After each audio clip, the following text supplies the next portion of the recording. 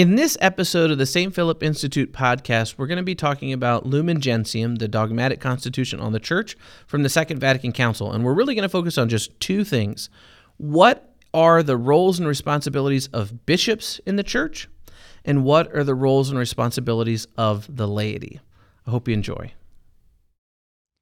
In the name of the Father, and of the Son, and of the Holy Spirit. Amen. Eternal Father, you called St. Philip the Evangelist to open his mouth and begin with Scripture, tell the good news of Jesus Christ. By virtue of our baptism, we too are called to work for the salvation of souls. Instill in our hearts the zeal of St. Philip, that we may convert hearts and minds to your Son, Jesus Christ, our Savior, who lives and reigns forever and ever. Amen. In the name of the Father, and of the Son, and of the Holy Spirit. Amen.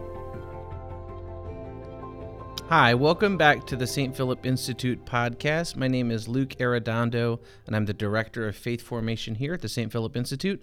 And we are continuing our series on the Second Vatican Council, the four major documents of that council. If you've missed any of the previous episodes, go ahead and check them out on our YouTube. We've talked about the council as a whole, and we also talked about the document on the liturgy. Right now, we are working our way through the document on the Church, the dogmatic constitution on the Church, Lumen Gentium. So in this conversation, what I'm going to be kind of reviewing is really chapter 3 and chapter 4 of the document Lumen Gentium. In the first two chapters, which we've already spoken about, what you see the Council Fathers doing is giving an overview about the purpose and function of the Church, like why we have a church, why Christ established a church, and what it's supposed to be doing in the world, and in particular, the ways in which everybody is called into that church. So there is, just like we saw in the document on the liturgy, the document on the Church very much has this vision that everybody is called to Catholic unity, and these are all of the reasons why that is the case. The Church on earth basically functions as a continuation of the people of God from the Scriptures, the Israelites in the Old Testament. So the vision that the document on the Church in particular is really building on is just like in the Scripture document, it's a salvation history perspective. So in salvation history, God creates the world, and he calls people to him, forms covenants with them, and establishes leadership through the Israelites, through people like Moses and David. And as history moves forward, the church is renewed with the new covenant and Christ. Christ then sends the apostles. The apostles are the church, and that continues. So the way that the document on the Church, Lumen Gentium, understands everything is that we are connected in the church now to Christ the same way that the apostles were. And in the introduction, or the beginning rather, of this third chapter, the council actually notes specifically that this is a document, this is a teaching about the church that continues the work that was done at Vatican I. So we talk a lot about Vatican II today. There's not nearly as much discussion about Vatican I, although there's certainly some. But what happened essentially is the First Vatican Council was supposed to have a wide range of documents that were going to be produced, a lot of subjects that were going to be discussed, and it got interrupted by the Franco-Prussian War. So all they really accomplished was two documents, one of which focused on the papacy and papal infallibility. So in the section that we're talking about today, chapter 3 basically talks about bishops. Chapter 4 talks about laity. So there was an initial understanding at Vatican I that there would be an ecclesiological document that talked about the papacy and bishops, priests, deacons, and the laity, and was going to cover all of those. And it only got as far as the papacy. So chapter 3 of Lumen Gentium, if you look at the beginning of chapter 3, the church is very clear that this is following the work of Vatican I, which addressed the function and nature of the papacy. And now in chapter 3 of Lumen Gentium, the church is going to work through and present a clear understanding of the nature of especially the episcopacy, what bishops are supposed to be doing, what their function is. There is some talk about the priesthood and the diaconate, but it's very short. There's another document that we're not going to discuss in this series more specifically about the priesthood, but there is a ton of stuff about the episcopacy. What is a bishop in this third chapter that I want to kind of get into? And really, the way that the document understands the function of bishops or the episcopacy is similar to the way that it understands the papacy, and that's that in the scriptures, right, we clearly have the papacy being established and maintaining the idea that it continues. So Peter is not the only pope. He passes that on to the next popes, right? So any successor of Peter is playing the same role that Peter had. They are the pope, they are the supreme pontiff, they have all that authority. Just as we see that clearly with the papacy, Lumen Gentium wants to say that is where we're at with bishops and the apostles. So as when we talk about the papacy, the church proclaims that Peter passes down that ministry to the subsequent popes. In the episcopacy, the council here is proclaiming that bishops are the successors to the apostles, and not just historically, like there was an apostle and then there was a bishop that came after. So it's not just historical lineage, but even in some sense, they share the function and purpose of the original apostles. And you see this throughout the third chapter of Lumen Gentium. So I want to highlight just a couple of quotes where we sort of see this understanding being laid out. First, in paragraph 20 of Lumen Gentium, we have the Council Fathers kind of lay it out this way. They say, among those various ministries, which according to tradition were exercised in the church from the earliest times, the chief place belongs to the office of those who appointed to the episcopate, so bishops, by a succession running from the beginning are, I love this phrase, so the bishops are passers on of the apostolic seed. Thus, as St. Irenaeus testifies, through those who were appointed bishops by the apostles and through their successors down into our own time, the apostolic tradition is manifested and preserved. So the bishops pass on the apostolic seed, and they maintain or manifest and preserve the apostolic faith. So this is the fundamental purpose of bishops, and it's why we have them. And just as we originally had Peter, who and this transitions into the papacy, the apostles sort of transition into the episcopacy, the bishops. And that is, I think, an important thing for us to grasp. One of the big things that's going on in the discussion of the role of the bishops in this third chapter is that the bishop is not merely someone who's kind of underneath the pope, that the pope outranks them, and so the bishops aren't important on their own. Of course, a bishop doesn't have universal jurisdiction over everything that happens in the church, but they do have, as legitimate successors to the apostles, quite a lot of responsibility, quite a lot of privileges, and they're not merely like a hireling for the Pope, which I think is a pretty common way that people tend to understand them. You think, so you got regular lay people, you got a deacon, you got a priest, you got a bishop, and then there's cardinals and popes, and like that's just literally a rank of importance, but really, bishops have a tremendous amount of importance. They're not so far removed from the Pope that it's like they're not important at all. So later in that same paragraph, paragraph 20, the text says, "And just as the office granted individually to Peter, the first among the apostles, is permanent and is to be transmitted to his successors, so also the apostles' office of nurturing the church is permanent and is to be exercised without interruption by the sacred order of bishops. So therefore, the Sacred Council teaches that bishops, by divine institution, have succeeded to the place of the apostles." So when you see a bishop, right, you should at least a little bit in your mind think, wow, that's like seeing an apostle, because that's what the church is saying, that these are the successors of the apostles, and not just that we can kind of trace it, everything goes back to the apostles, but that teaching office of the apostles is still in place. So at Vatican I, there was a lot of discussion about the papacy and infallibility and the sort of special privileges that are granted to the Pope because of the role that he plays, which is distinct from the bishops. In Lumen Gentium chapter 3, there's a lot of discussion about the way that bishops as a body cooperate with the church, or cooperate rather with the Pope, and form a college of bishops. And there's one important line that I want to emphasize. It's that you become a bishop, Lumen Gentium says, not just by consecration, which is critical, right? You can't just be a bishop. You have to be ordained, you have to be consecrated as a bishop, but you also have to maintain union with the Pope.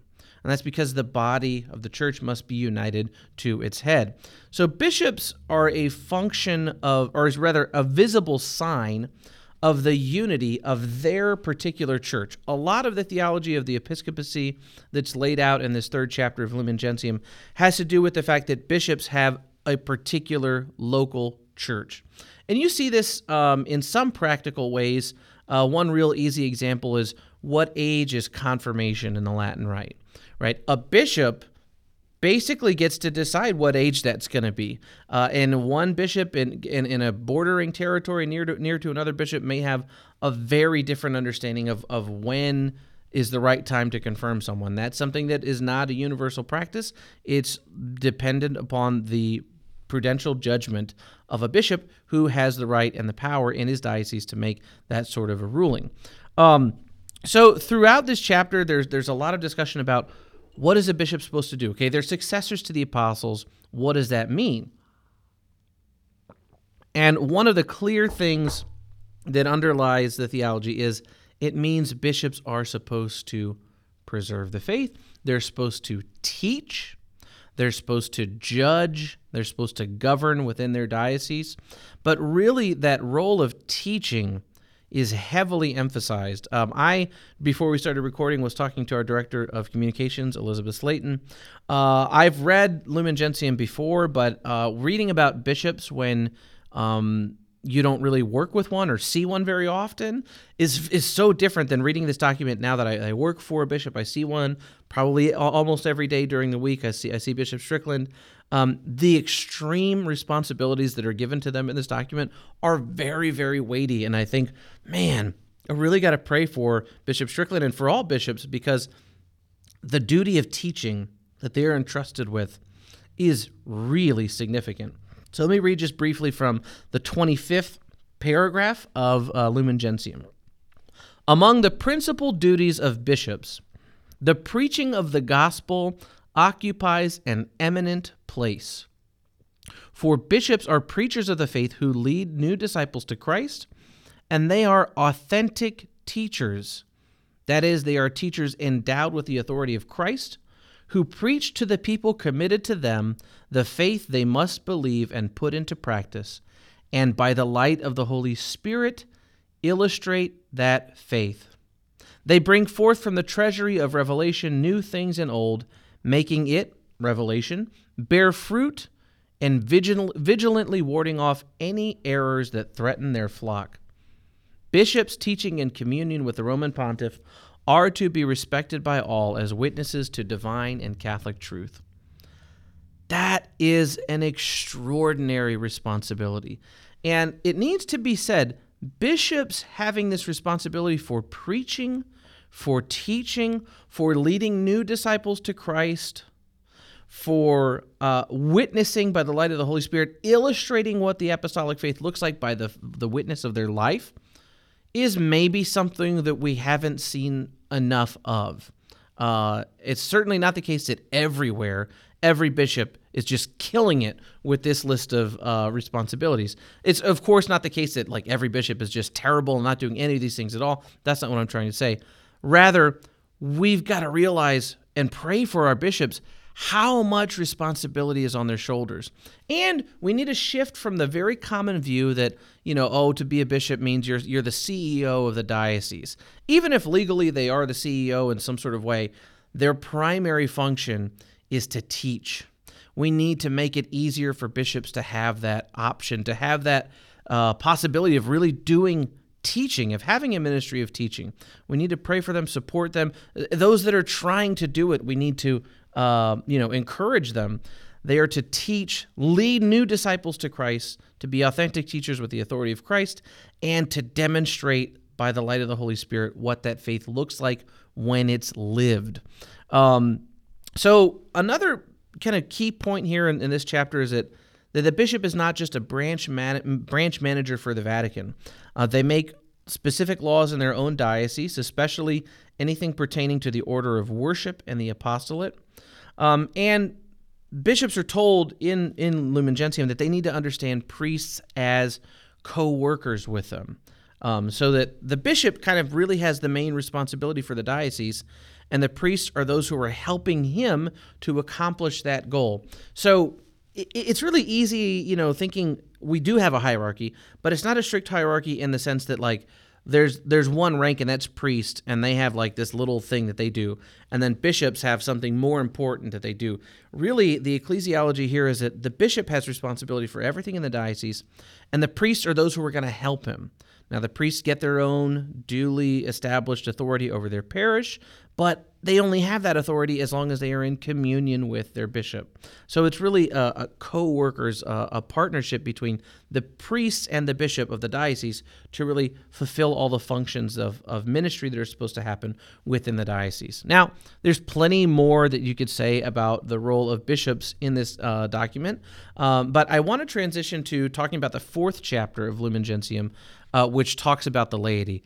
This is one of my favorite chapters of the Vatican II documents and one of my favorite sections of any church document. Now, you may think to yourself, "Ooh, what a list!" One of your favorite chapters of church documents. But I love a lot of church documents. I'm super nerdy about it. I'm just, it's a really big passion of mine to read the church's documents. This stuff about the laity in chapter 4 of Lumen Gentium, I think, is some of the most it's one of our best kept secrets. It's not appreciated. It's underappreciated for the value of what the church is trying to call the laity to. Now, there's a separate chapter, which I'll talk about in the next episode, on the universal call to holiness. Before the council even gets to proclaiming really clearly what the universal call to holiness is, it says these are the responsibilities of the laity.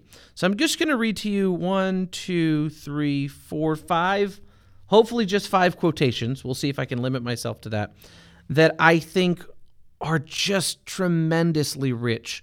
And that if you knew only one thing about Vatican II, if you're a layperson, which probably most of the people listening to this are, these are the things I think you probably should latch onto the most, because they could change your life if you were to take them seriously. So this is first from paragraph 31. They, and it means the laity, live in the ordinary circumstances of family and social life from which their very web of existence is woven. They are called there by God, that by exercising their proper function and led by the Spirit of the gospel, they may work for the sanctification of the world from within as a leaven. Therefore, since they are tightly bound up in all types of temporal affairs, the laity are, right? It is their special task to order and throw light upon these affairs in such a way that they may come into being and then continually increase according to Christ, to the praise of the Creator and the Redeemer. So this is the function of the laity. One of the key quotes from the entire Second Vatican Council. The laity are called specifically by God into these circumstances of ordinary social life to serve as a leaven from within. Why is that such a big deal? Well, one of the reasons it's so important is because it's trying to clearly explain that, and you see this throughout all of the documents of the council, evangelization and witness are really needed in the modern world. And the responsibility for who's going to do that evangelization does not fall all on the priests, on the hierarchy, even on religious. In fact, a great portion of it, especially sort of a pre-evangelization or a charismatic sort of witness, falls on the laity, because it is by being out in the world, in the normal, ordinary circumstances where the laity find themselves, working as a teacher, as a mechanic, as an engineer, wherever it is that you work, right? Being with your friends and your family in those social places where, the church isn't going to reach very well. Bishop Barron reaches a huge number of Catholics. He does not reach hardly any of them percentage-wise, okay? The greatest preachers that we've ever had, even when they reach millions of people, it's in a very small way. But in your day-to-day life as a layperson, you are called by God to that place so that by exercising your baptismal dignity, by living a life led by the Holy Spirit, you can sanctify that place wherever it is, right? And now, obviously, there's like some little limits to that. Like if where you work is, a haven of sin and there's just nothing redeemable about it, you probably should leave, right? But in most cases, like people aren't just like, you're not a mafia boss. You just have a regular job. You got friends. You're called there to be a witness to the gospel, to be a witness to what it looks like to live the Christian life, to work for the sanctification of the world from within as a leaven. And we, the laity, get this special task that priests and bishops and monks and nuns are in most cases going to be incapable of actually doing. Because if you're where a priest and monk or nun is, in most cases, that means you're already at least somewhat open to the church. You were willing to go to where those people are found. The laity, we, the baptized, have this job to go out into these other places and serve as a witness to the gospel, serve as an agent of evangelization. So that's paragraph 31. It's one of my favorite quotes from Vatican II, one of my favorite quotes from any church document. All right, so that's the first one. Now, I'm going to jump all the way to paragraph number 33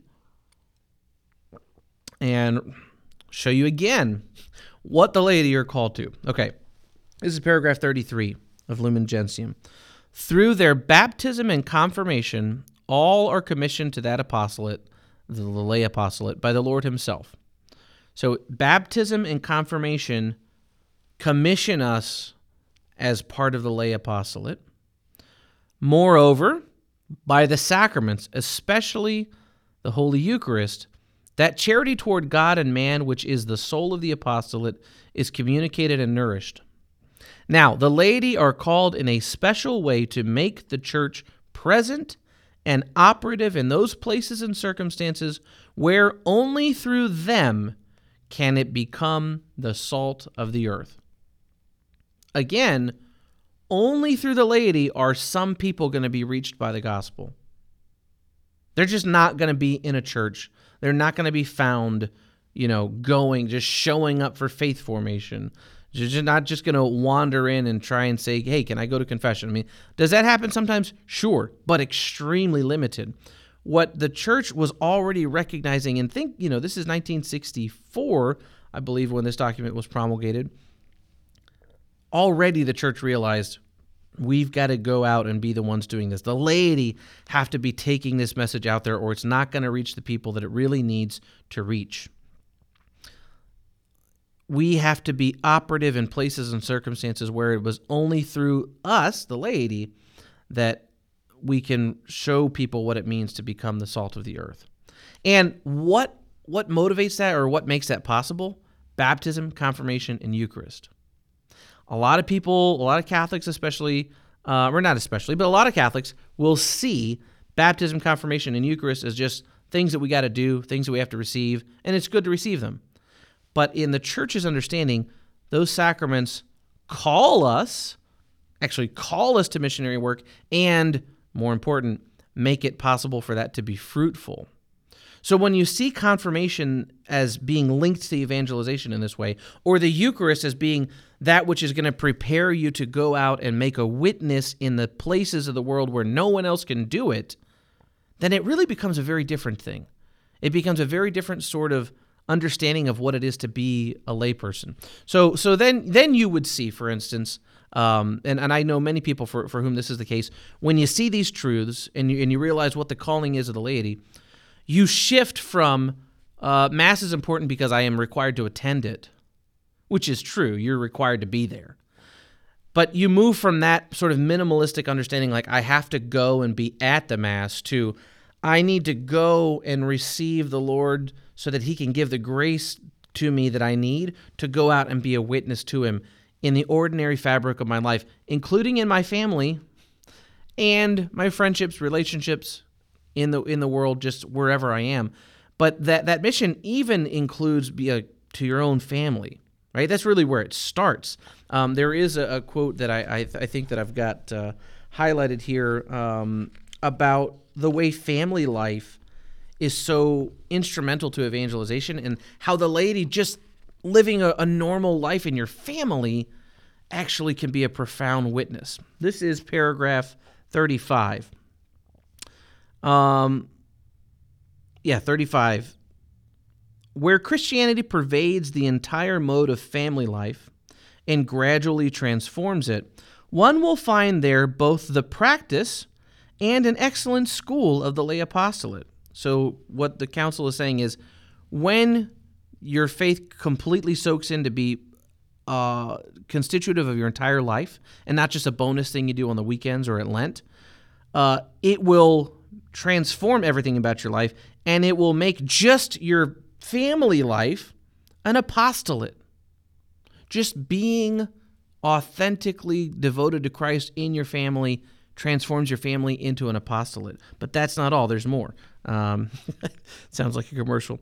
In such a home, one of these homes where the faith is saturated family life completely, in such a home, husbands and wives find their proper vocation in being witnesses of the faith and love of Christ to one another and to their children. Now listen to this sentence, and I'm sure our director of family life will love this line. The Christian family loudly proclaims both the present virtues of the kingdom of God and the hope of a blessed life to come.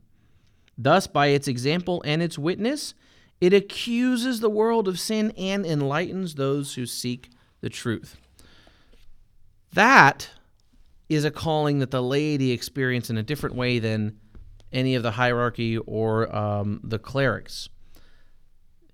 They are not always going to have that opportunity, and we do as laity. We have this remarkable opportunity to be present in ways that are going to shine forth as witnesses to other people. And I'm sure probably all of you listening can think of one or two families, a handful of people that you've known in your life that anybody that met them thought, oh, there is just something different about this family. Like, just everything they do is different. Nobody is like them. They're totally unique, and they love everybody. And they're like, what is the thing that's at the root of that family? And very often it's the faith has taken its root completely. It's all the way integrated into their life, and it's not a bonus thing. One of the principles in this fourth chapter that the church talks about is trying to integrate both of the pieces of our life, our faith and what happens when we're out in public, and that those need to be united together.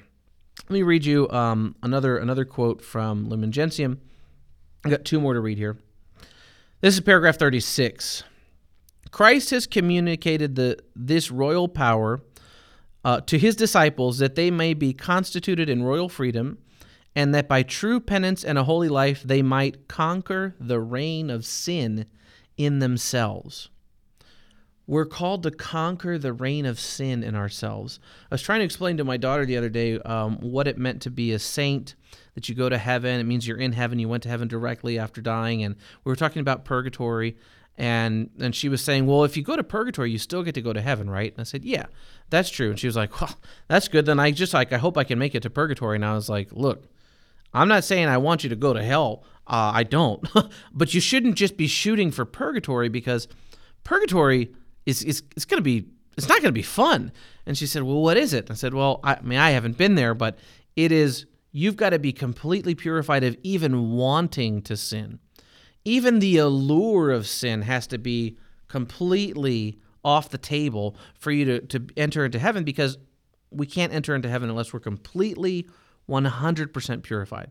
And that work, some of it we can do on our own now if we set about conquering the reign of sin in ourselves. And that doesn't mean it's our effort that makes it possible. It's Christ that makes it possible through our participation, through our cooperation with his grace. Augustine said that God created the world without us, but he won't save us without our participation, right? We have to be cooperating with it. It's the grace that's primary, but we also have to have the cooperation. So in this chapter, the fourth chapter, Lumen Gentium, the council is giving this tremendous summons to the laity to go out and be an excellent doctor, lawyer, teacher, artist, architect, mechanic, musician, whatever. Do those things and be authentically a witness to the gospel. Let it pervade your entire life. And when enough people do that, then the kingdom of God can really make inroads into the secular culture. And look, this was written in 1964. Things have gotten worse since then. There's less participation in the church, less belief. All the more urgent, therefore, for us to take this message and really take it seriously. Just as the bishops, need to take seriously the duties and responsibilities that are laid out for them in chapter 3. We, the laity, need to really take seriously this call, this summons to be a witness in the ordinary circumstances of social life where we find ourselves and where the clerics and the religious likely aren't going to be able to be effective. So I'll just close out here by giving the last line from Lumen Gentium chapter 4 for the laity. This is the summary of everything. In a word, Christians must be to the world what the soul is to the body. Thanks.